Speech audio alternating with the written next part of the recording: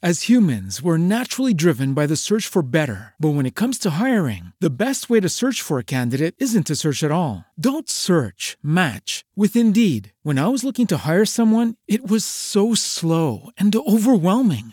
I wish I had used Indeed. If you need to hire, you need Indeed. Indeed is your matching and hiring platform with over 350 million global monthly visitors, according to Indeed data, and a matching engine that helps you find quality candidates fast. Ditch the busy work. Use Indeed for scheduling, screening, and messaging so you can connect with candidates faster. And Indeed doesn't just help you hire faster. 93% of employers agree Indeed delivers the highest quality matches compared to other job sites, according to a recent Indeed survey. And listeners of this show will get a $75 sponsored job credit to get your jobs more visibility at Indeed.com/podcast. That's Indeed.com/podcast. Terms and conditions apply. Hey guys, it is Ryan. I'm not sure if you know this about me, but I'm a bit of a fun fanatic when I can. I like to work, but I like fun too. It's a thing. And now the truth is out there. I can tell you about my favorite place to have fun. Chumba Casino. They have hundreds of social casino style games to choose from with new games released each week. You can play for free anytime, anywhere. And each day brings a new chance to collect daily bonuses. So join me in the fun. Sign up now at ChumbaCasino.com. No purchase necessary. VGW Group. Void where prohibited by law. See terms and conditions. 18+.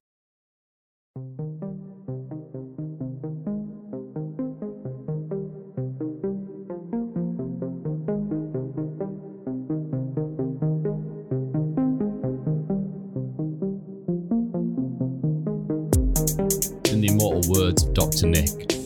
Hi everybody! Today, we're staying in the Bronze Age and speaking to someone who knows far more about it than yours truly. Today, we're speaking with Dr. Ed Caswell. Ed is a lovely man who greeted me on Zoom with a big smile and jolly hello. Like Heather, in our first ever interview, I was introduced to Ed by my dissertation supervisor, Ben Roberts, who I'm hoping will be a guest on this show sooner or later. We mentioned Ben quite a few times during this episode, and I'll include links to Ben's academia.edu page so you can read his work. Ben and Ed are at the forefront of academic work on the Bronze Age. No, I didn't use the word British Bronze Age. While both chaps do have a tendency to focus on Britain, something we'll come to later on, you'll see that they both understand the importance of Britain's continental context. They also both collaborated on a fantastic article which Ed was kind enough to share with me ahead of our interview. I've included a link to it in the show notes. This cremation article is a survey of Bronze Age burial traditions across the UK, and it inspired many of the questions I asked Ben. However, in part due to the length of the interview and my inexperience as an interviewer, we didn't get the chance to dig deeply into Ed's work. Please promote this episode far and wide. Both Ed and I agreed we want to do a deeper dive into the Bronze Age than we managed in this episode. I just need an excuse to justify the extra work. It would also be great to eventually do a face-to-face interview with Ed.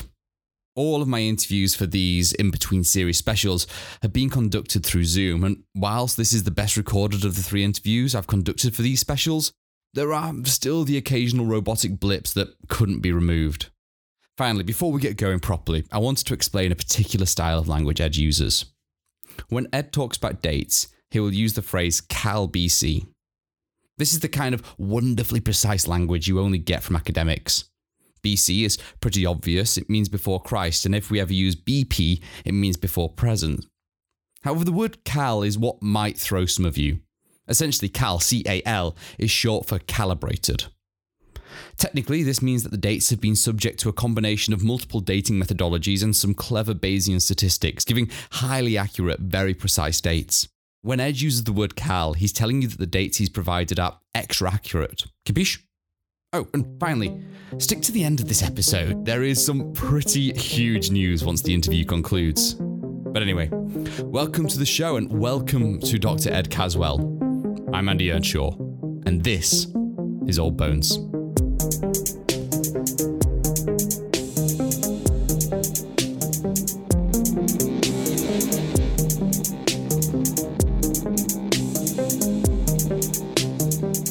First of all, Ed, why don't you tell me a little about who you are, where your background's from, what's your story? Sure. Okay. So my name's Dr. Edward Caswell. I've only recently been a doctor. I only completed my PhD really at the beginning of 2020 when I finished my corrections. In terms of my archaeological story, I've really been studying archaeology in one form or another since I was a very young person, because I come from an area where there's lots of hill forts. We've got Roman villas just outside the house where I live with my family. There's all sorts of stuff going on around there. So I've always been interested in archaeology. Whereabouts was it that you grew up? Okay, so I grew up near a town called Yeovil. It's on the Somerset-Dorset border, right outside Ham Hill, which is the largest Iron Age hill fort in Europe. Although it's not necessarily the most exciting one. That's probably Maiden Castle, but that's only about half an hour away. Incredible. So sorry for interrupting. So you grew up in Somerset. You spent your life doing archaeology. You spent your young years doing archaeology, scrambling over the hill forts. Pretty much, yeah. My wife keeps joking. It was a little bit like living in Hobbiton, because that's what Somerset's like. So you grew up in Somerset, living this bucolic life, and then how did you end up in this weird old career? So in terms of, it was kind of through happenstance rather than a set plan. So I basically took archaeology as an A-level when they were still offering it. Arguably as a way of doing a bit more history. And I was thinking, I'll do history and I'll go to university and do something like become a lawyer. But what happened was I turned out to be a lot better at archaeology than the history side of things, because I don't really like reading historical texts. So then I thought, I'll do this at university and then do something else. And then I realized I was doing pretty well at this. So let me show you behind the curtain here. Essentially, my flat with its disjointed floor plan requires 2 Wi-Fi routers, and my laptop doesn't seem to understand that. Halfway through Ed's opening statements, I realised that my laptop was connected to the distant and difficult to connect to router, putting our entire conversation at risk. However, I sorted it out and we had to go right back to the beginning, which is why there's a few laughs and sometimes sounds just a little bit awkward. Anyway, back to Ed. So if I was to describe myself as an archaeologist, because obviously there's loads of different kinds of archaeologists, I describe myself as a specialist of the Bronze Age of Northwestern Europe, mostly Great Britain, but I also like to go outside of that area, because really you can't understand what's going on in this country if you don't understand what else is going on at the same time. And the way I study that isn't really through digging so much, although I do a little bit of that. It's through pulling together all the existing data we have, from excavations, from metals detecting, from previous studies, and putting them into large data sets to see what patterns pop out. Because basically, often what you find, particularly with the Bronze Age, is you get an impression of what's going on based on the archaeology. You think warfare, you think cemeteries, you think expansion of settlements and farming. When you start pulling together the numbers and start seeing the real patterns of the data, it produces quite a different image of what's actually going on. How common an approach is that sort of meta data statistic-led approach to archaeology, one compared with the more traditional, Francis Pius stuck in the trench side sort of archaeology? Sure. For the record, I love Francis's work. He's a great narrator and he's a great digger. But so in terms of where the meta-analysis and where I am in terms of archaeological narratives, in some ways, I'm a little bit old school. So traditionally in archaeology, there's several phases in the way people have studied the past. In the earlier stages, people basically wanted to dig into barrows and get as much treasure as they wanted. People then started to try and explain those as best they can. And then in sort of late 70s, late 60s really, and up into the 80s, there was a movement saying, well, let's turn archaeology into a bit more of a science. And the way they did that was by pulling lots of data together and trying to come up with some sort of environmental modelling.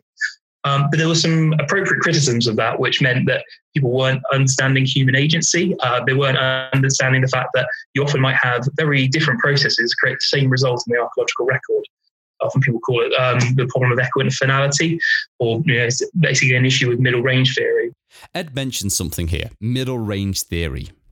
I thought I'd best explain what that is in more detail. Then I thought, why give you my ideas when I can instead read what Matthew Johnson said? Quote, Lewis Binford argued that archaeological data, stones, bones, potsherds, form a static record in the present. We carefully record stones, bones and potsherds and their position and arrangement in the ground in the here and now. But we're not interested in the here and now. We're interested in the past. Our task is to ask questions of this material in the present, questions about the past. Specifically, we're interested in the dynamics of past societies. That is the way past cultural systems functioned, developed, and were transformed. Further, since science is a discipline which seeks to generalize, we want to develop generalizing theories about past dynamics. All archaeologists offer possible links between statics and dynamics every time they put forward an interpretation of archaeological evidence. In practice, archaeologists do this by making assumptions about the middle range, that is, the space between statics and dynamics. For example, we excavate a cemetery consisting of a few graves with lots of grave goods and many graves with very few grave goods. From this, we infer a society characterized by wealth or social inequality. We do this by assuming a middle range link between the number and or value of grave goods and socio-economic status of the person buried. End quote. You see, in other words, middle range theory is interested in the assumptions we make, which allows us to tell stories about the past from the material surviving in the present. This is a really important moment in the development of archaeological thought. Middle range theory prompted Lewis Binford to be the first to go to modern hunter-gatherer societies and conduct ethnographies with the specific intent of comparing the material remains created by those societies with the material found at archaeological sites. Binford hoped to use ethnography to essentially fill in the middle range and create a direct analogy between material remains and human behaviour, which could then be applied to the remains of past societies. But here's the thing. Middle range theory isn't really a theory anymore. Well, not in my opinion. The middle range is archaeological theory. It is the space in which archaeologists do their theorizing. Analogy through ethnography is one way we can aim to cross the middle range, but so is sociology using ideas like Marxist or structuration theory. Or we can cross the middle range using geography and explore how societies tend to use space and compare that to the material we find in the past. We can also use historical sources directly and compare what they say happened in the past with the evidence we have. Essentially, middle range theory here is a specific term speaking to the methods and theories archaeologists use to do archaeology, which is to try and tell more stories about the past from material remains found in the present day. And so the kickback from that in the late 80s, early 90s was to talk about that very site-specific narrative and start to say, all right, well, if we just look at this one body, how did that person live? Now, actually, that's totally effective and really very useful in lots of different contexts. However, my feeling for the Bronze Age is we haven't really had a new narrative about explaining what happens in the Bronze Age, really since the late 80s. I can probably even peg it down to a book, which is probably Settlement and Society, which was 1980s.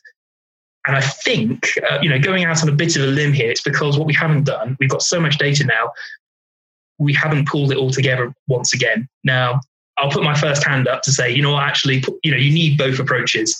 You need it both on both sides, but I'm very much on the data side of things. And I think in terms of where archaeology is at in general, we're on a pendulum swing where we're going back to that kind of way of thinking.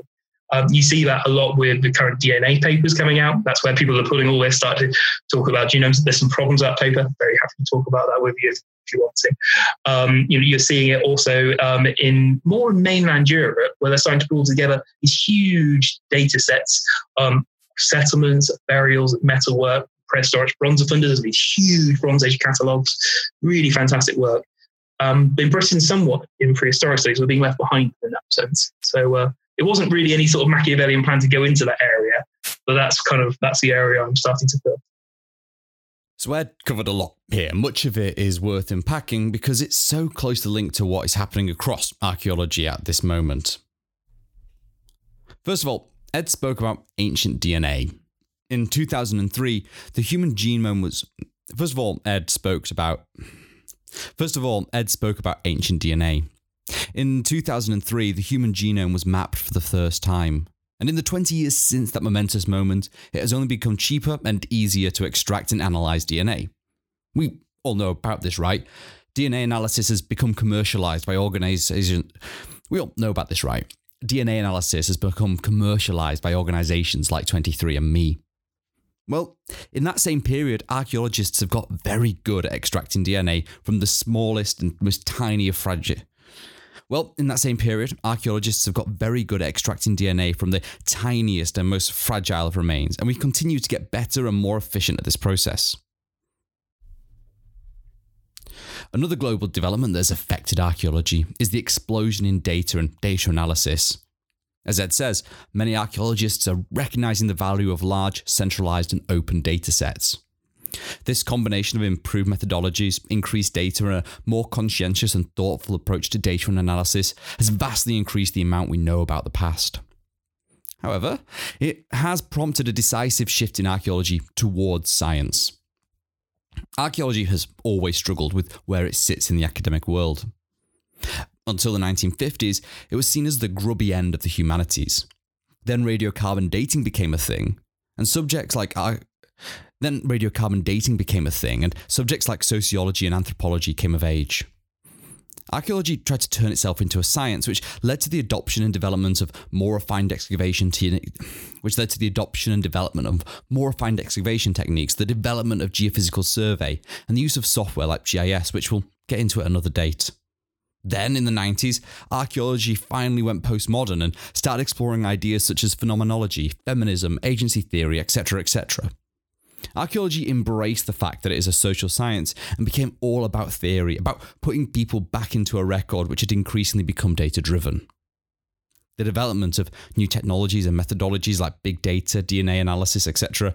is prompting another shift towards a science-led archaeology. If you wanted to, you could argue that the last 100 years of archaeological thought can be seen as a battle between the generative and interpretive elements of archaeology. On one hand, you have the generators. These are the field archaeologists who dig new sites, or the scientists who pore over what they discover. Those same scientists tell us data or create reconstructions. Those same scientists provide us with data sets or create reconstructions. On the other hand, you have the interpretive element of archaeology. As mentioned earlier, no matter how much data you generate, that data is still static. As you mentioned earlier, no matter how much data you generate, that data is still static, fragmentary. As you mentioned earlier, no matter how much data you generate, that data is still static, fragmentary evidence which exists in the present day. It's not enough to map that data. Oh, come on, Andy.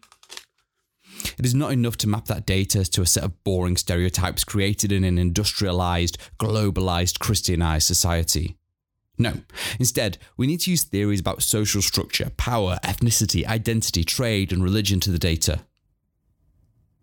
No, instead, we need to apply theories about social structure, power, ethnicity, identity, trade, and religion to the data to see if we can understand archaeological data in new and different ways. Furthermore, it is that interpretive side of archaeology that makes it a subject relevant to us today. The data of the past is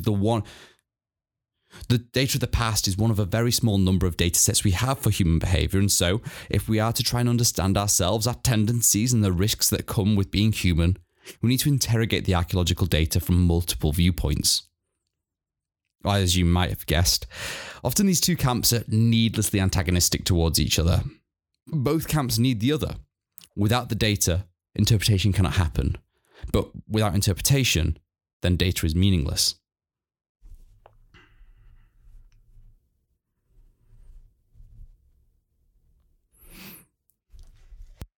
Definitely, and I will obviously be giving a plug to your excellent article, which I really, really did enjoy reading, about the trends between cremations versus inhumations and the difference of grave goods. Great article, really, really interesting article, and I could very much sense Ben Roberts' guiding hand through it as well, because it's very similar to some of the other articles that I've read by him, which is not a bad thing at all. Really interesting stuff, and thanks for giving me a potted history of archaeology. No, that's great. I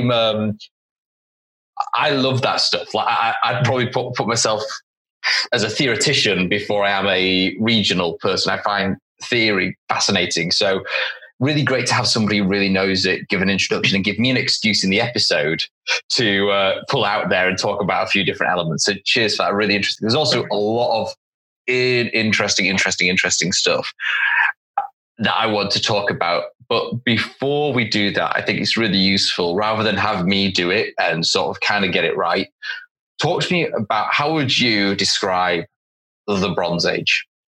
Oh, that's a really... All right, so I'll give you an answer, but I'm going to give a big caveat to that at the moment. So what I'll do is describe the Bronze Age as we currently understand it. And I'll also kind of play into there how I feel like some of the research I'm doing is kind of push that forward and change that narrative. But the big caveat is, in general, there's been lots of very good research in the Bronze Age since the 80s. But that narrative of what's really going on hasn't really been solidified in any sort. There's no one book you can go to. There's no one narrative you can which you go through. And really, I think if you ask the person on the street, the opinion of the Bronze Age probably hasn't changed in maybe 60, 70 years because we haven't updated that narrative. So the current view of the British Bronze Age is, I would say, it's described as a transitional period. And it's divided really into two periods. You've got your earlier Bronze Age, which is dating around 2400 to 1600 Cal BC. And you've got your later Bronze Age. There's lots of different ways people divide up those periods based on metalwork, based on pottering. But the things that are going on in society are really hinged around that 1600 Cal BC period. And the difference between those two periods is that one period, it's a time of really lavish burials. It's a time when metalwork first starts coming into Britain. It's when we start seeing burials with daggers, with really pretty ornaments, capes, all sorts of pretty adornments. But we don't really see much settlement. We don't see very much evidence for farming. In fact, there's even suggestions that people stopped farming in the Neolithic. And it's only at the 1600 Cal BC point, so that's our later Bronze Age, that starts to come back in. Now, the later Bronze Age is very different from the earlier Bronze Age. It's when we start to see lots more settlements. It's when we start to see farming, as I was saying, and the nature of metalwork changes quite significantly. We start to see far more weapons coming into the record, and we start to see the way people are burying those weapons to change as well. So instead of them being grave goods, they're often in hoards, really large packets of lots of artifacts in one area or another. So that's probably the summary of what's going on in the period. In terms of the ways people understand those, there's a lot of discussion in lots of different ways, but I don't think there's one consistent narrative. Themes that people like to talk about are connections to Europe, because bronze is made of copper and tin. And basically, Cornwall's one of the only sources of tin in the whole of Europe. So people are probably coming from all over Europe to get Cornwall's tin, essentially, and trade it all over. So there's those continental connections. It's also a time of possibly increased competition, which you can see through weapons, possibly not necessarily large-scale warfare, though. We don't have any sort of mass burial sites. Other themes people start to bring out is that appearance of farming. And, you could almost argue the sort of rise of society. And I think that, those are the main ones. Really. So I think that's the general narrative. I'll leave it at that. And then you can ask me a few questions around it. But I've got one, and I feel like it's a horrible question for you. But since you've got the theoretical chops to be able to do it, let's see how this goes. That split between the early Bronze Age and the late Bronze Age, that is a dramatic shift. I actually found it really difficult in the show to talk about. I actually ended up going up to Scotland to talk about mummified Frankenstein bodies at Clan, which is awesome. But because I've not found a way to effectively talk about cremations apart from big cemeteries in the show. It's my fault. So that gap, that shift really, really is a dramatic shift, more dramatic than, say, the Neolithic to the early Bronze Age in some ways. Do we understand why that shift occurred? How far can we start to talk about, especially with prehistory, how far can we start to see intention or answer that question, not just what happened or how it happened, but how far can we start to answer the questions, why did this happen? I think the answer is we're getting there. So this whole earlier-later divide was only really sort of suggested in the 1980s. Before then, we followed a tripartite early, middle, late. And that was really just to do with the kind of material people were using rather than things that were going on. So, we only had 40 years to really understand that divide, but when we are making progress, I think you're right. Up until maybe 2 years ago, everyone would describe the transition at 1600 being far more dramatic than, say, between the late Neolithic and the earlier Bronze Age. With this whole DNA project, that, maybe that changes a little bit more dramatic now. We're not quite sure. In terms of understanding what's going on there, I don't know if there's a single text I could point you to which really explains why it's occurring. I don't think there's really many texts which describe how significant that transition is, whether it's a single, does this happen in 10 years and there's a sudden, maybe there's an invasion or something along those lines. I don't think there's a single text really talking about that. And I think I'm being fair to going it down those lines. People who do talk about transitions, like Colin Burgess, really hit it. They talk about transitions like collapse in the late Bronze Age. And at the risk of plugging myself here and Ben, this is one of the things that my PhD and also the cremations article kind of does. So I think both of my projects, we can talk about how, actually argue that, yes, there is a change around about 1600, but it's not a hard line. I don't think anyone was really arguing that it was a hard line, in fairness. But it's the sort of the center point of a hinge. So we see a change from lots of inhumations in barrows to lots of cremations in the Middle Bronze Age around 1600. But there's cremations at least as early as 2000 KBC, and they're just getting more and more popular. So if you draw a graph, that's when the things start accelerating a lot, but it's not the start point. Now, some cutting edge research. So this isn't published yet. This is from my own PhD, so you have to be a little bit careful about the results. But also suggests actually what you're seeing in Bronze Age settlements is a ramping up at about that 1600 KBC point. There's also some more exciting stuff happening in that there appears to be a little bit of a dip later on, but we'll probably save that for another time. Great. That's really, really, really interesting. Let's jump ahead of a couple of questions. Well, for my list as well, you obviously can't see the list. But you talked about your PhD there, the doctorate. What is it that drew you towards doing a doctorate? Yeah. And as part of, and I'll just give you both of them in one go, just because I think it'd be really interesting. What is it that drew you to a doctorate? And specifically, what's your doctorate on? Because I don't think I've really got like a good idea of what it is. Sure. Or you're about to read very soon. Yeah, so my PhD is basically providing a baseline study of Bronze Age settlements in Britain. And when I mean settlements, I don't mean where people live, because basically in the Bronze Age, people were living all over in different spots. I'm just talking about permanent homes. So why did they start building permanent homes where they appear to stay in one location for the rest of their lives? And how do they use those? So it's all about settlements. It provides a baseline. It's certainly not as in-depth as certain people's PhDs into certain regions, but it provides a macro analysis of the whole country. So you could read that and then compare your results to anyone and say, oh, this is interesting, it's the same or it's different. And the way it does that is it looks at basically what the settlements look like, when do they appear and how long do they last for, where are they placed, and what sort of things do people do on settlements. So, it kind of summarizes everything. At least that's the plan. That was the plan, and it mostly does that. In terms of how I came to that as a PhD, it was actually from my research into burials. So I did this big study of Middle Bronze Age burials, which looked even into the earlier Bronze Age and looked a little into late Bronze Age.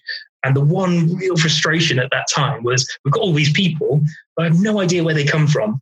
And some of the interesting things about those results were, if you want to understand these burials, you really need to know where those people are coming from to really understand what's going on in those burials. So that missing link for me was settlements. And there was no sort of general summary of settlements at that point. So I thought, well, if I'm going to do something, that's what I need to do. And so I came in and so I thought, well, I'll do a PhD on settlements. Brilliant. Really, really brilliant. And that's, I love that. Just again, to make it a bit more about myself, which is not good when you're having a conversation or an interview, but it is really heartening to hear how this is how innovation should happen. Is you spotted a problem, you went and fixed it. And it's one of my big thoughts in my mind is, okay, how do you fall in love with a subject enough to go and spend 3 or 6 years studying it? And it's really interesting to me and really heartening to hear all the different stories as to how people ended up going on to further study.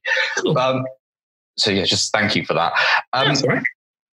Something that you have mentioned quite a lot, and I think it's something that's really, it's a problem, is not just contextualizing sites in landscapes, not just conceptualizing landscapes in terms of regions and countries, but contextualizing Britain in its wider context. Could you, before we jump onto the problems and the practical modern day challenges of talking about a globalized world in the past, could you give me a high level intro to the global network that Britain existed in during the Bronze Age? Yeah, I can give you a bit of a summary, although probably the best person to speak to this will be actually Ben, because that's literally his PhD. So you'll have even better.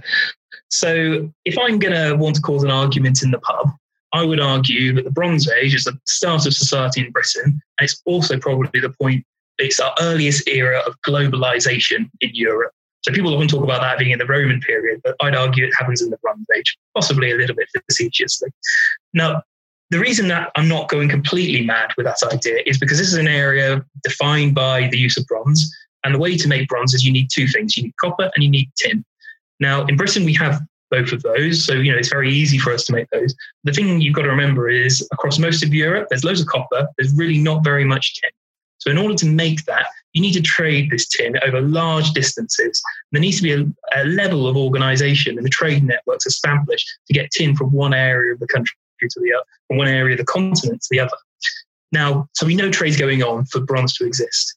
Similarly, we have material evidence that suggests there might even be sort of religious connections or similar expressions of material culture between distances, for example, in sort of northern Scandinavia and as far as India.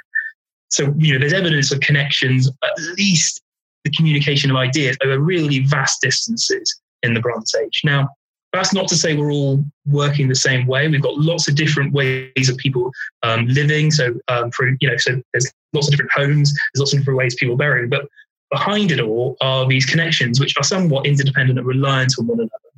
So if you want to understand the British Bronze Age, you need to understand, well, what are we doing to help those connections? How are we being affected by those connections? And how are we in turn affecting those as well?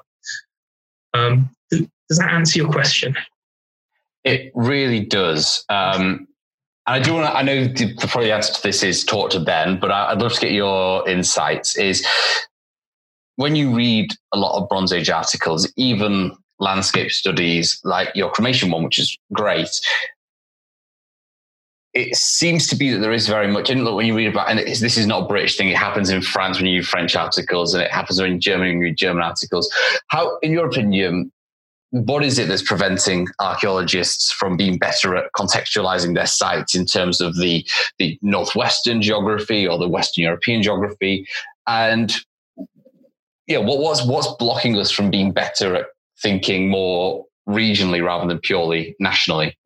So I can't speak for everyone, but I can be quite honest about what's stopping me doing that. And there's two things.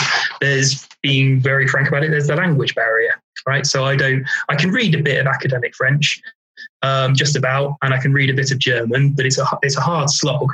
And when you're wanting to do these large comparisons, you can't really just go to one text. You need to read lots. And so that barrier just introduces more friction and really, makes it difficult for me personally to do those kind of broad analyses. That's why I try and look for summary articles which can at least lead me into those, and then I read the original language text from there.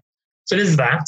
There is also the issue of different archaeological traditions, right? So we have one particular way of doing archaeology in England, Scotland and Wales. Well, it's even different between England and Scotland in some ways when it comes to metal detecting finds, for example. But there's a very different tradition in France, and France has a very different tradition to the Netherlands, and Germany also has a very different, somewhat fragmented tradition to all of those. So having those different traditions means that there's no one set spot for the data to go to analyze, and that there's different biases in that record. So if anybody wants to fill that space, A, they've got to be able to handle languages. B, they've got to be very knowledgeable to cope with these really complicated histories of archaeology. And I think C, ideally, the only solution to that is then to have a larger network. So there are people who do this sort of work. I mean, I'm thinking of people like Stuart Needham. He really does tackle that divide. Brendan O'Connor, he's done lots of work comparing hoards across sort of Northwestern Europe. Equally, Ben does have these networks where he starts to compare things across those regions. So people do it. And, so the reasons I don't do it are those reasons I set out. I suspect they're similar for other people as well. What drew you to the Bronze Age rather than, say, the Neolithic or the Iron Age? Yeah, that's a really good question. I don't think it was a conscious decision for me, unfortunately. So I can't say this was the thing I was born to do. But it's a thing that I've always found myself coming back to. So I did an undergrad dissertation on Bronze Age axes because I thought they were cool. My follow-up, the MA on burials, wasn't because I'd done a Bronze Age dissertation. It's just the thing that I thought was the coolest topic that most excited me. And then the PhD was because I wanted to do more of it. And I'm doing some more work now on hoards. And again, that's Bronze Age. So it's always been the thing that pulls me towards it. I think the exciting thing for me, and the reason I am always excited by the Bronze Age, is it's got everything going for it. It's got all the glamour because we've got these really beautiful artifacts, which are really varied, but also got that personal flourish. So it's not all mass produced like you get in sort of the medieval period. You get some really exciting sites. You get some really exciting mysteries. So you get burials like you were mentioning at Clad Hallam. Who knows what the hell's going on there? It's completely mad. We have these exciting monuments like Stonehenge. We've got settlements appearing and then disappearing. We get really odd looking monuments. And being serious about it, and if you're not wanting to understand Britain's development as an island community, I think it's really in the Bronze Age where we start to see some element of society begin. It's not to say we didn't have communities and societies in the Neolithic period, but the sort of all the roots of the Iron Age are in the Bronze Age. And obviously it's, when the Romans come to Britain, they're interacting with that Iron Age community. So that origin is in the Bronze Age, and that's the most exciting time. Being a bit romantic about it as well, I came to archaeology rather than history because I quite like fiction books, frankly. I like that sort of escapism part of it. And archaeology provides that escapism because you really are looking into a different world where people are living very different lives to you with completely different worldviews. And the Bronze Age is one of those areas where you still got an element of myth to it. So there's still a lot of room to provide that adventure and escapism. Excellent. And I'm really glad you said that, because I think one thing I try and keep with the podcast is keep that sense of magic and mystery. And I think archaeologists, because of the so much pseudoscience that exists around studying the past, are understandably cautious sometimes of talking about the romantic notion. But I read, it was when I was reading about the Isbister tomb. Who was the guy who did the fort? It might have been Colin Renfrew who did and he described the person who'd done the report as combining the rigor of the science with the flourish and imagination of a writer. And I was like, that is what archaeology is. And it's something that I think is really important that we talk about, is just how emotive the subject can be, even when you are studying it through data or looking at things in almost too much detail sometimes. You still can't remember. I think it's important that archaeologists don't forget what drew us all to it to begin with, which is that excitement and the As humans, we're naturally driven by the search for better. But when it comes to hiring, the best way to search for a candidate isn't to search at all. Don't search, match with Indeed. When I was looking to hire someone, it was so slow and overwhelming. I wish I had used Indeed. If you need to hire, you need Indeed. Indeed is your matching and hiring platform with over 350 million global monthly visitors, according to Indeed data, and a matching engine that helps you find quality candidates fast. Ditch the busy work. Use Indeed for scheduling, screening, and messaging so you can connect with candidates faster. And Indeed doesn't just help you hire faster. 93% of employers agree Indeed delivers the highest quality matches compared to other job sites, according to a recent Indeed survey. And listeners of this show will get a $75 sponsored job credit to get your jobs more visibility at Indeed.com/podcast. That's Indeed.com/podcast. Terms and conditions apply. Hello, it is Ryan, and we could all use an extra bright spot in our day, couldn't we? Just to make up for things like sitting in traffic, doing the dishes, counting your steps, all the mundane stuff. That is why I'm such a big fan of Chumba Casino. Chumba Casino has all your favorite social casino-style games that you can play for free anytime, anywhere with daily bonuses. That should brighten your day a little. Actually, a lot. So sign up now at ChumbaCasino.com. That's ChumbaCasino.com. No purchase necessary. VGW Group. Void where prohibited by law. See terms and conditions. 18+. The mythos and the romance of it. Sure. But speaking of mythos and romance and story, if you could dispel one myth about the Bronze Age, what would it be? One myth? Oh, there's so many, isn't there? I suppose, if I was going to go for... Is this a myth that the general public have about it, or about that academia has about it? Take it how you want to. Okay. So if I was going to try and add a bit more nuance to the Bronze Age, which is going a bit out on a limb, but I think is quite important, it's the notion of burials in the Bronze Age. And what I mean by that is whenever we have human remains, we always talk about burials. In the same way, whenever you have two more pieces of item, we talk about hoard. But that term is really laden with a lot of connotations that you'd always imagine. So when you talk about burial, you imagine somebody who's been there and placed a body and treats it the way we do today. Now, my research into Middle Bronze Age cremation burials argued very strongly that actually what we're seeing are human remains, but they probably weren't seen in that same light. They weren't burying them saying, all right, this represents my Auntie Sue or my Uncle Derek. They were using it for very different reasons. But by having that phrase burial, we're already keyed into the idea that when we find lots of them, we're dealing with cemeteries. But that's not to say that not all burials can be burials as you'd imagine them. I think some of these early Bronze Age ones where you've got somebody laid out, you've got all their clothes on them, that totally works. But just by using that term, it leads us down a bit of a blind alley, particularly in the Middle Bronze Age. I do want to come on to your wider work and your day-to-day life, although I really could keep talking about the Bronze Age.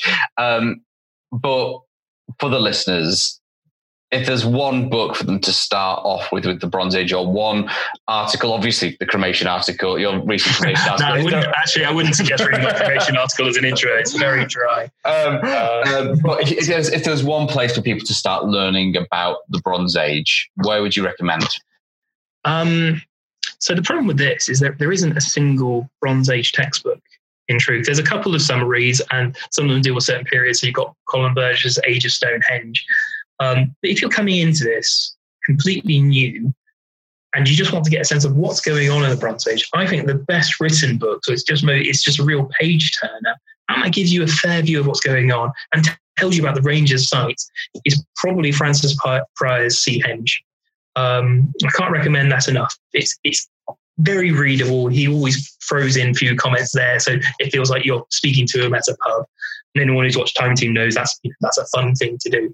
But what he does there really well is he talks about some very key sites. He talks about the changes that people would be experiencing in the Bronze Age, and he does it in a way that it sticks, at least for me, because it's imagining someone's telling you a story. So that's where I would start if I wanted to get someone who's never read anything interested in the Bronze Age. If you wanted to really understand the Bronze Age and sort of get a sense of where we're going, it's quite an old book now. But I would read the 2-volume monograph Settlement and Society by Barrett and Bradley, 1980. 2 old volumes, BAR. Honestly, if you read that, you probably have 80% of the knowledge of any Bronze Age specialist, I reckon. That's brilliant. I would definitely echo always reading anything by Francis Pryor. I've just finished reading his Britain AD book. It's an interesting one. That one's more interesting because obviously even he admits, he's like, look, some of this stuff I'm not as interested in. I feel also sometimes he suffers from a bad marketing team who pitched his book in the wrong place. But I thoroughly enjoy his writing. I think he's an excellent communicator and he knows his stuff. But you currently are Finds Liaison Officer at the Portable Antiquity Scheme. With Heather, I dug deep into the Portable Antiquity Scheme. Brilliant. But so I'm not going to ask you to repeat what she said. She did a great job of explaining what it was. But what drew you to working in the Portable Antiquity Scheme? So I've actually only worked with the PAS for the last 2 years. So I'm in my second year now, if that makes sense. But I volunteered with them during my undergraduate and my master's. Because I basically wanted to get a bit more experience of what can you do with artifacts? Because I think it's fair to say that most university degrees, or at least the one I did, there was only limited hands-on experience with the actual artifacts themselves. There was lots of digging and that was great. There was lots of academic reading, but there wasn't very much handling the artifacts. So the PAS was an opportunity for me to get to grips with those. And in terms of why I came to it as a role and why I'm doing it now, it's kind of 2 reasons. One's happenstance. There was a job going quite close to where I'm originally from, literally 10 minutes away from the college. I did my archaeology A-level right at the end of my PhD. So it seemed like a too good opportunity to turn down. But in terms of career trajectory, so I talked about how I did my burials and I did my settlements. The next feather to the cap, the next thing I really needed to do to understand the Bronze Age is go back to the artifacts. And the Portable Antiquity Scheme probably provides the best opportunity to get your hands on the material, to really study it and understand it and understand national trends in the data as well. I mean, it's probably the single largest resource of artifacts on the planet. So it's great to use. Brilliant. Excellent. Definitely. And so I'm trying to think where to go. You're obviously in Oxford at the moment as well, in the Oxfordshire region. And obviously, as a finds liaison officer, you engage with artifacts from all periods and all across a really interesting region, which has got archaeology from every single period in lots of depth.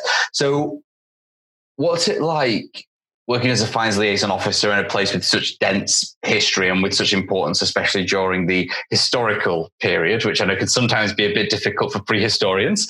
And also on that same note, what is it, what have you enjoyed most about spending quite a long time, a couple of years, working quite intensely in one region? What is it about, what have you learned or discovered about the region that you work in that has grabbed your attention? You might need to remind me for the second part of the question, but I'll answer the first part and then I'll try and remember to answer the second.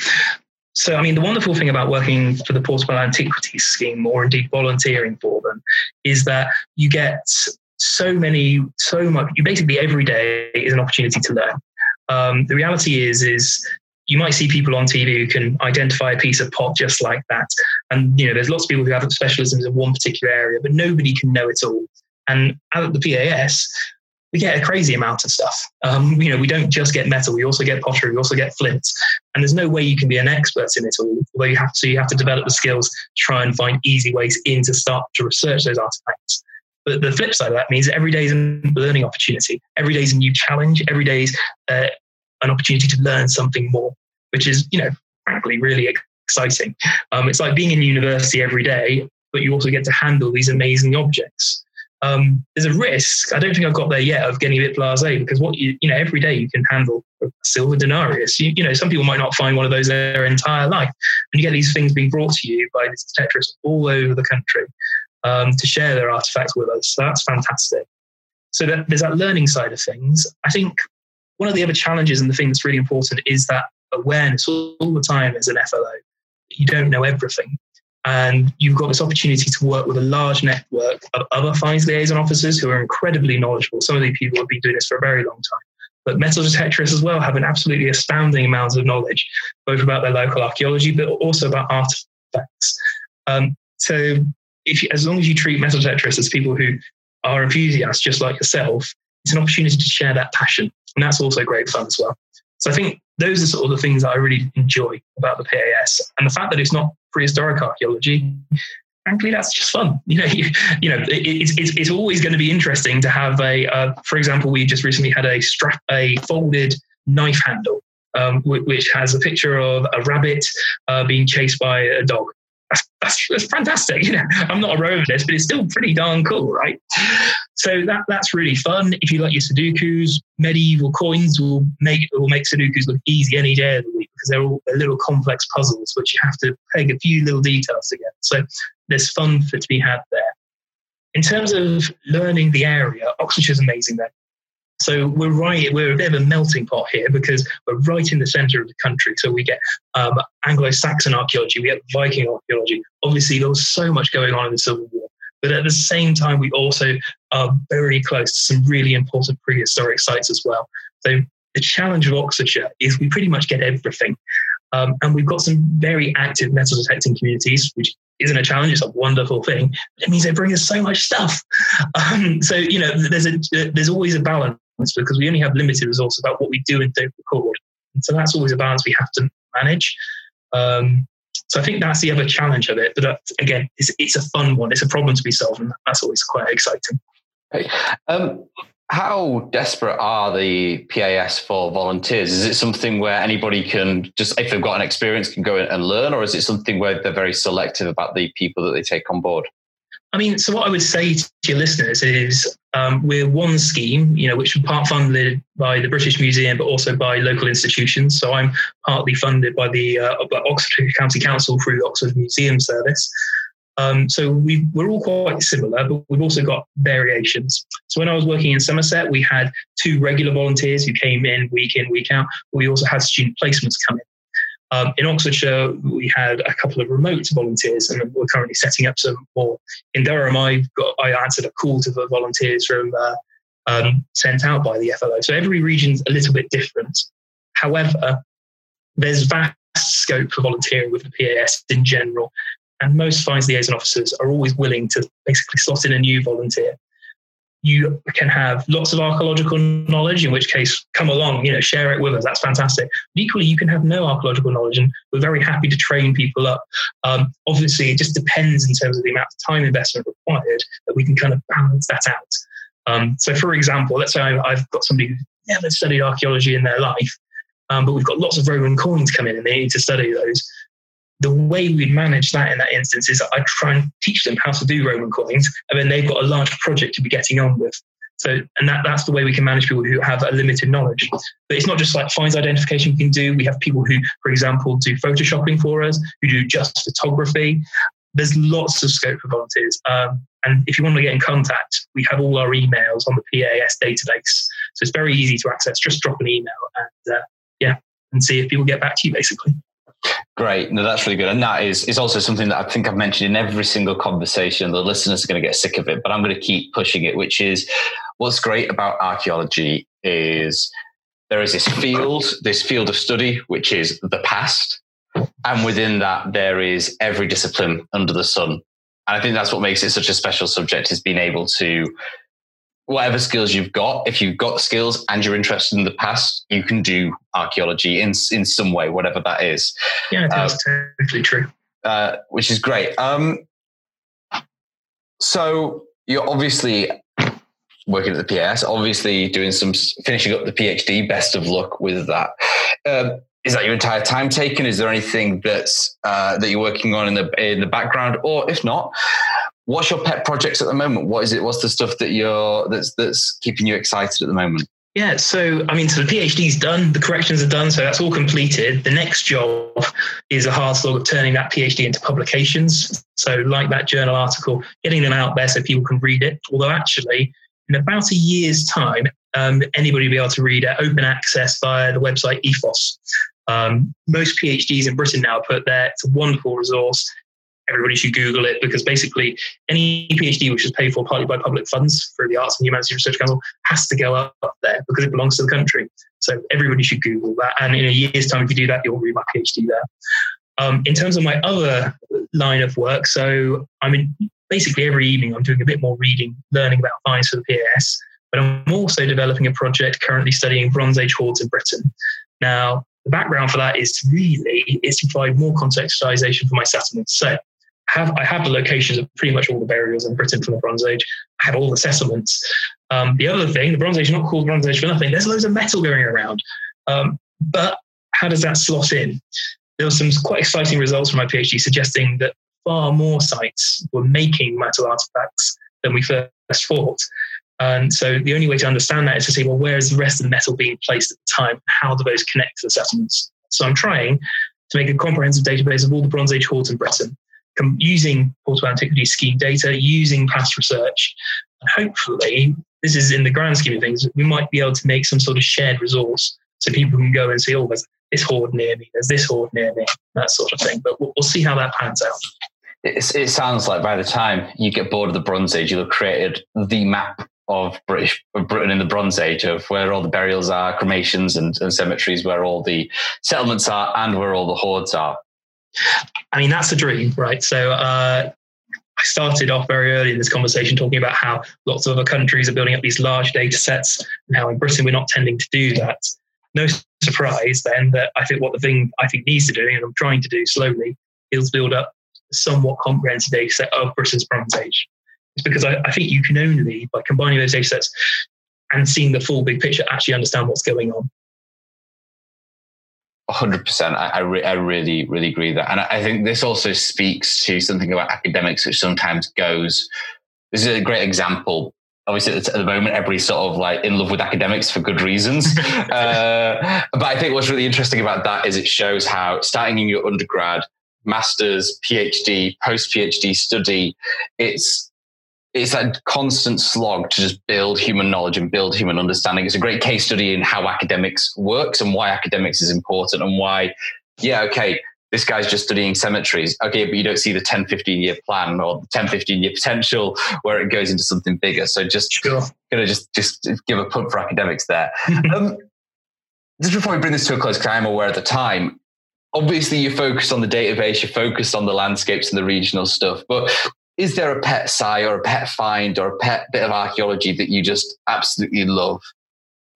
Oh, pets. Oh, that's a tricky question, because lots of people will be able to come up with really wonderful answers to that. Because I do a zoomed out view. Often you lose that wood through the trees. That essentially. Oh, I might have to come back with you on that. I'm not sure I have necessarily a favourite Bronze Age site, if I'm honest. I mean, there's loads of wonderful ones which I could reel off, but that's not very useful to your listeners. Let me see. Well, I'll tell you what, here's an exciting site, which is not my favourite. I might need to edit that out. But this is a wonderful Bronze Age settlement site. So there's a place in Sussex called Iford Hill. It's a Bronze Age settlement. And it's interesting from a settlement perspective, because initially it was interpreted as quite a large settlement with about 17 huts, I believe, occupied for maybe 200 years. It was excavated really well in the 1950s. Because it was excavated really well, it allowed later archaeologists, Lady Anna Ellison and Woodward, to really study that site and realise it wasn't occupied all at the same time. It was actually a much smaller settlement of probably only 2 or 3 houses occupied at one time, and then spreading over. So the interpretation of that site completely changed. So that's kind of exciting. It's an example of how we can go back and re-study excavated settlement sites. But the kind of cool thing about that one, and it completely puts a spanner in the works for a lot of my burial-related stuff, is that nearby there's a barrow cemetery, and there's cremation cemeteries in those barrows. Now, just because Anne Woodward is this amazing archaeologist who has this great eye for pottery, she noticed when looking at the pottery found with those burials and the pottery found with that settlement site, there were 2 sherds which refit each other. So that's one from the settlement, one from the burial. So it's the only instance in Britain where we can peg that we know this cemetery site is associated with that settlement because they come from the same thing. Pretty amazing, pretty wonderful. As humans, we're naturally driven by the search for better. But when it comes to hiring, the best way to search for a candidate isn't to search at all. Don't search, match with Indeed. When I was looking to hire someone, it was so slow and overwhelming. I wish I had used Indeed. If you need to hire, you need Indeed. Indeed is your matching and hiring platform with over 350 million global monthly visitors, according to Indeed data, and a matching engine that helps you find quality candidates fast. Ditch the busy work. Use Indeed for scheduling, screening, and messaging so you can connect with candidates faster. And Indeed doesn't just help you hire faster. 93% of employers agree Indeed delivers the highest quality matches compared to other job sites, according to a recent Indeed survey. And listeners of this show will get a $75 sponsored job credit to get your jobs more visibility at Indeed.com/podcast. That's Indeed.com/podcast. Terms and conditions apply. Okay, round 2. Name something that's not boring. A laundry? Ooh, a book club. Computer solitaire, huh?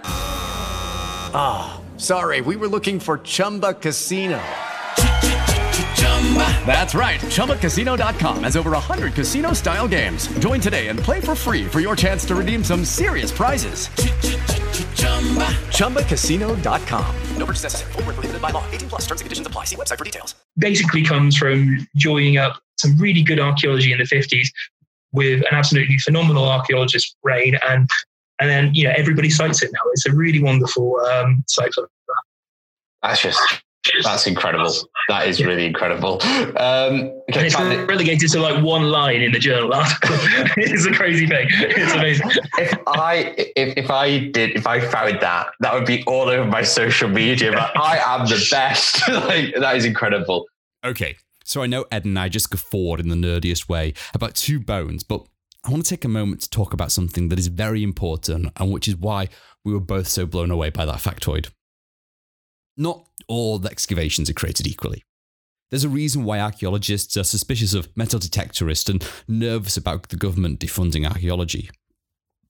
You see, archaeology is something that happens, I guess, in 6 dimensions. Yes, it happens in our 3D world. There is archaeology beneath, above, and all around you. However, archaeology is also a conversation in the present day and with the past. So far, so unremarkable. Archaeology, though, it's also a conversation with the future.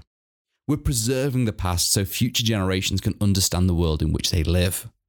Taphonomy, the preservation and recovery of archaeological material, is a dry and technical subject, but one which is vitally important. You see, if archaeologists don't have the time to work properly, things don't get recovered, databases don't get completed, and objects don't get stored in the best conditions. And this is actually a problem that archaeology is facing right now.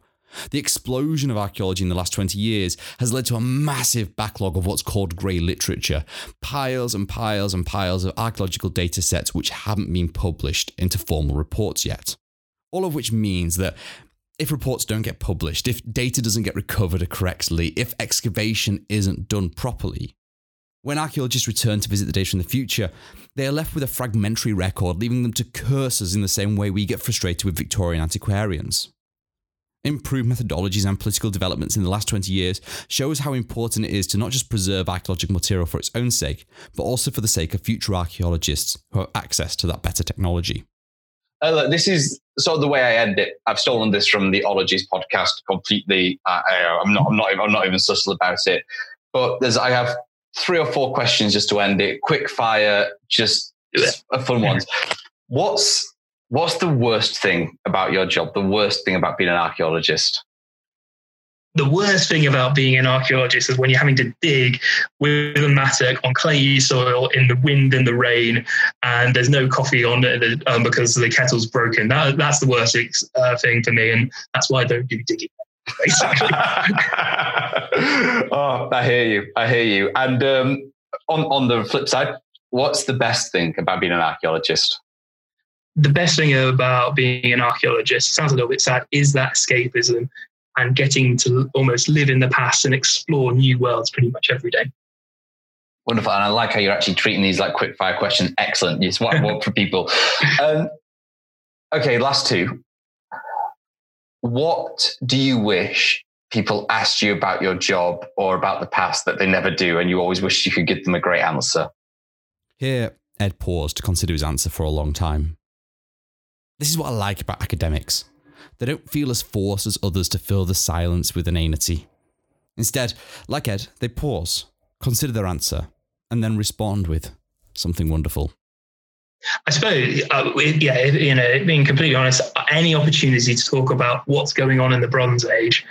So what do you know about the Bronze Age today that you didn't know last week would be a wonderful thing, because often what we get asked is, what's the best thing you've ever found? And for me, it's about the story rather than the individual data points. And how would you answer that question though? If somebody asked you, what do you know now that you didn't know last week? So what I know now, which I probably didn't know, say, a year ago, and it's a pretty big deal, is people like to talk about the Bronze Age not being about bronze, it's about settlement, it's about changes in society.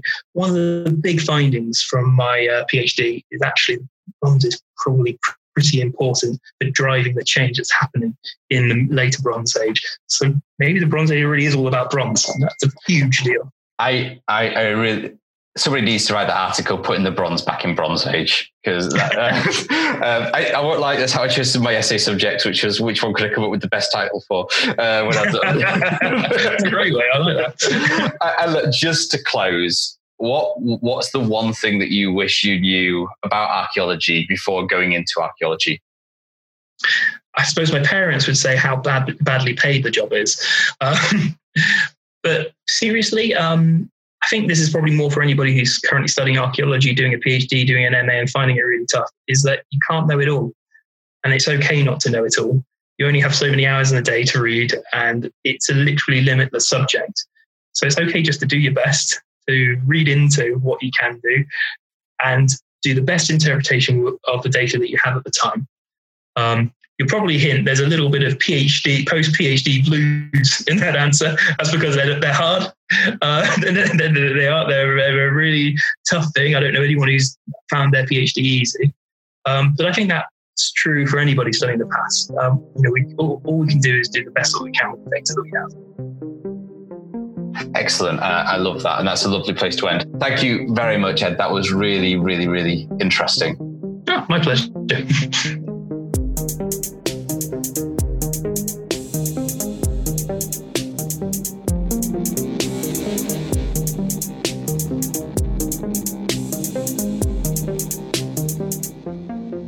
Ed deserves a huge thank you for joining us today. He was warm and friendly and erudite.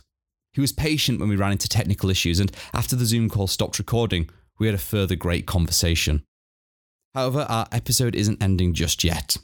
Eli, the inspiration for last month's episode, has increased his commitment and also asked a great question at the same time. That's right, patrons get to ask questions, and this one is a doozy. Eli asks, quote, "Lately, I've wondered what theories there are as to why ancient Bronze Age people would sacrifice bronze items into lakes and bodies of water. How much of a sacrifice was it to give up these objects? Was bronze rare so these sacrifices were painful, or was bronze plentiful and these sacrifices were merely tradition and not too much of a sacrifice?" End quote. You all know I love anything that mentions prehistory and theories in the first sentence. First though, what on earth is Eli talking about here? Well, it was something we didn't cover a lot in the main season. You see, while many Bronze Age communities didn't do much burying of their dead and so kind of difficult for this podcast to cover, they did do something even more enigmatic. At sites like Flag Fen, a marshy site in east of England, they deposited literally hundreds of bronze objects in the water. Well, deposited is a bit of a dry word. At Flag Fen, they built a vast platform out across a lake, and there either dropped or threw jewellery, tools and weaponry from the platform into the dark brown waters of the fens. These items represent some of the largest hoards ever found in Britain. And while some of the items had clearly lived a previous life as tools, many had never been used save to have been broken in half or bent over someone's knee before being given to the waves. So Eli's question is, how painful was giving up these Bronze Age items? The answer, economically at least, is significant. Bronze was widespread. As Ed says, we call this the Bronze Age for a reason. There was a lot of bronze about. And while many of the items we found were sacrificed and unused, bronze wasn't a purely symbolic material. It was used for tools, it was used for weaponry, and it was used for jewellery. It had real, tangible value to these people. Furthermore, just because there was a lot of bronze didn't mean it wasn't important or valuable. In fact, it was probably the most highly valued material during this period. Bronze would have been expensive because there is only one source of tin in Western Europe, in Cornwall. That means that whilst there was a lot of bronze, it wasn't like stone or wood.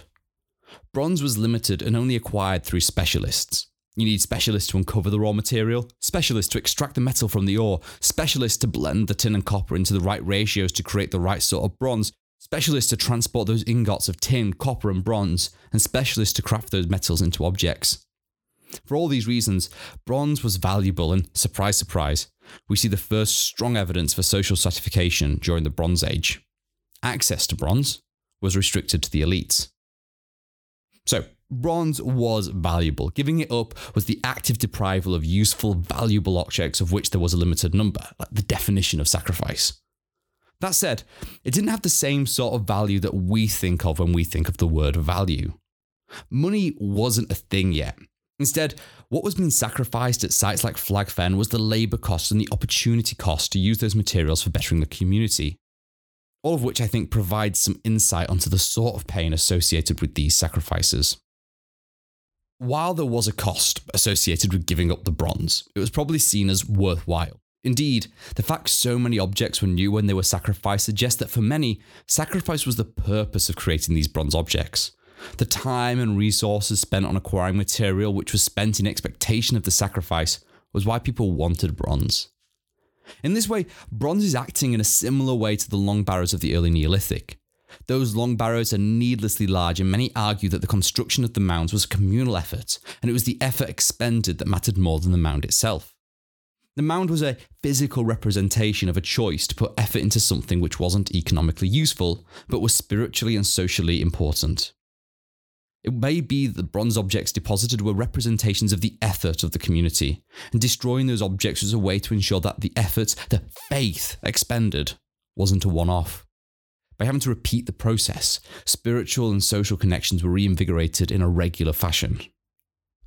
Some, including yours truly, would argue that those connections are more important than the monetary value of the objects, especially in small agricultural societies where communal connections are vital to the effective functioning of society. We live in a society in which the aesthetic, technological, and economic value of an object are the primary purposes of an object. We want nice, useful, and expensive things, like a nice house, a good TV, or a fancy car. While I think our desires for nice, useful, and expensive things have been shared by many people in the past, especially those who have sat at the top of societies, I don't think it has been the most important thing for most people in the history of the world. Actually, I don't think it was the most important thing for most people until the consumer revolution of the 1950s. So, Eli, I've kind of given you two answers. The economic cost of bronze sacrifice was huge. However, I think any society which is willing to take such an economic hit is saying that they believe there are more important things to society than the economy. Asking what was more important than the economy to societies living in the British Bronze Age is fascinating, and as you might have guessed, I am restraining myself from not just making statements about the past, but also using that insight from the past to explore how we might build a different society to the one we currently inhabit. I also want to give a big shout out to Sage. She isn't a part of the Patreon community anymore, but she still holds the record for the most amount of money given to the show.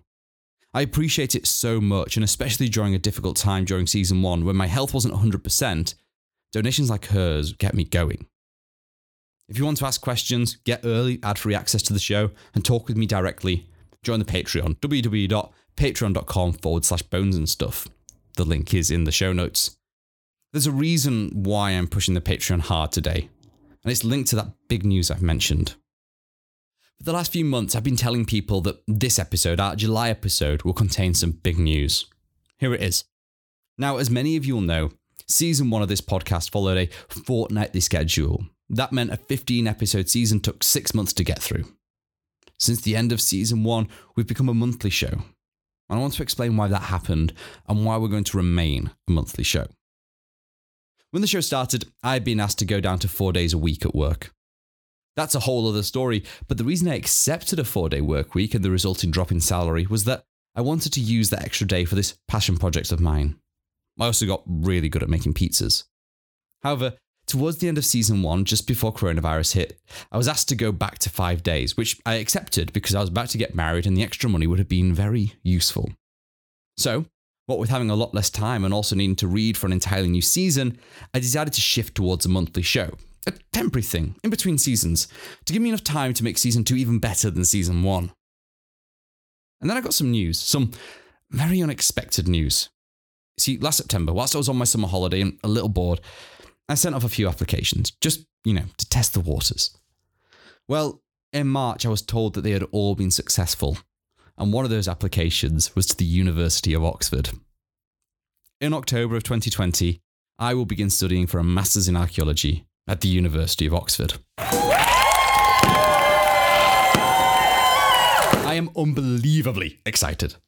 The reason I left archaeology after my time at Durham was that I didn't feel mature enough. I didn't have an interesting perspective, and that staying within academia would result in me never developing that interesting perspective. It has always been a dream of mine to return to this subject, which I love. There really is no better way to do that than via Oxford. Needless to say, this podcast and you, my listeners, have played a hugely important role in this career change. Creating the show, especially preparing for season 1, was what reminded me of how much I need to be working in this field. It was while sharing my ideas for the show that soon-to-be Mrs. Bones remarked, "Andy, this is what you need to do with your life." And that's right, she's still soon-to-be Mrs. Bones. Coronavirus and Oxford have both conspired to put the wedding off for another year. But it's not just the creation of the show that has been genuinely life-changing. The feedback and support from so many of you has shown to me that maybe now I have that interesting perspective, that maturity I felt was necessary to return to archaeology. Many podcasters try and tell their listeners that they have changed their lives. Usually that's because they've got a book deal or because they're able to quit their job. That's not happened to me, well, not yet. Instead, this small show of ours has done something far more important. It's given me the confidence to start on the long and tortuous path towards being the man I always wanted to be. So I hope you know that this is genuine when I say thank you, thank you, thank you.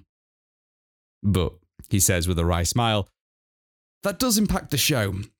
Season 2 will have to continue on a monthly schedule. With a strict set of deadlines and a unique opportunity, the podcast will have to come second to my education. That said, the quality will improve. For example, I'll have access to bar journals. These are the gold standard for traditional archaeological scholarship in Britain. I won't lie, they intimidated me in my first year at uni, but over my time at Durham and ever since, from the scraps that are available online, I've grown to love them, and having access to those journals, as well as the Sackler and Bodleian Library, as well as the day-to-day intellectual sparring that is an Oxford life, will only improve the show. I hope you're all okay with a slightly longer, better research show that happens to only appear in your feed once a month. At any rate, Who knows? I may be able to release some ad hoc episodes to bridge the gaps. For example, Oxford is a centre for early medieval research, so I may be able to get some extra interviews recorded. I may also tidy up, record and release some of the many essays that I'll be writing, especially to Patreons, to give you a window into what life as an Oxford student is like. Get in touch, please, and let me know what you'd like to see. Furthermore, if you are able to, please do join the Patreon. At the moment, my job is a great one, and I've been lucky to keep that job throughout lockdown. However, from September, soon to be Mrs. Bones and I will be a single income household. We won't starve, we've been saving away a lot for the last year or two. However, if there is one year when your support will be extra appreciated, it'll be this year. But that's enough begging and emotion. I'm starting to get uncomfortable in the way only a British person can. If you do have any questions for me or for Dr. Ed, get in touch. The email is in the show notes. I'll be back in a month with another interview, a shift towards the early medieval period. We'll be talking to Dr. David Petts. Thanks for listening. You're all lovely. I'm Andy Earnshaw, and this is Old Bones.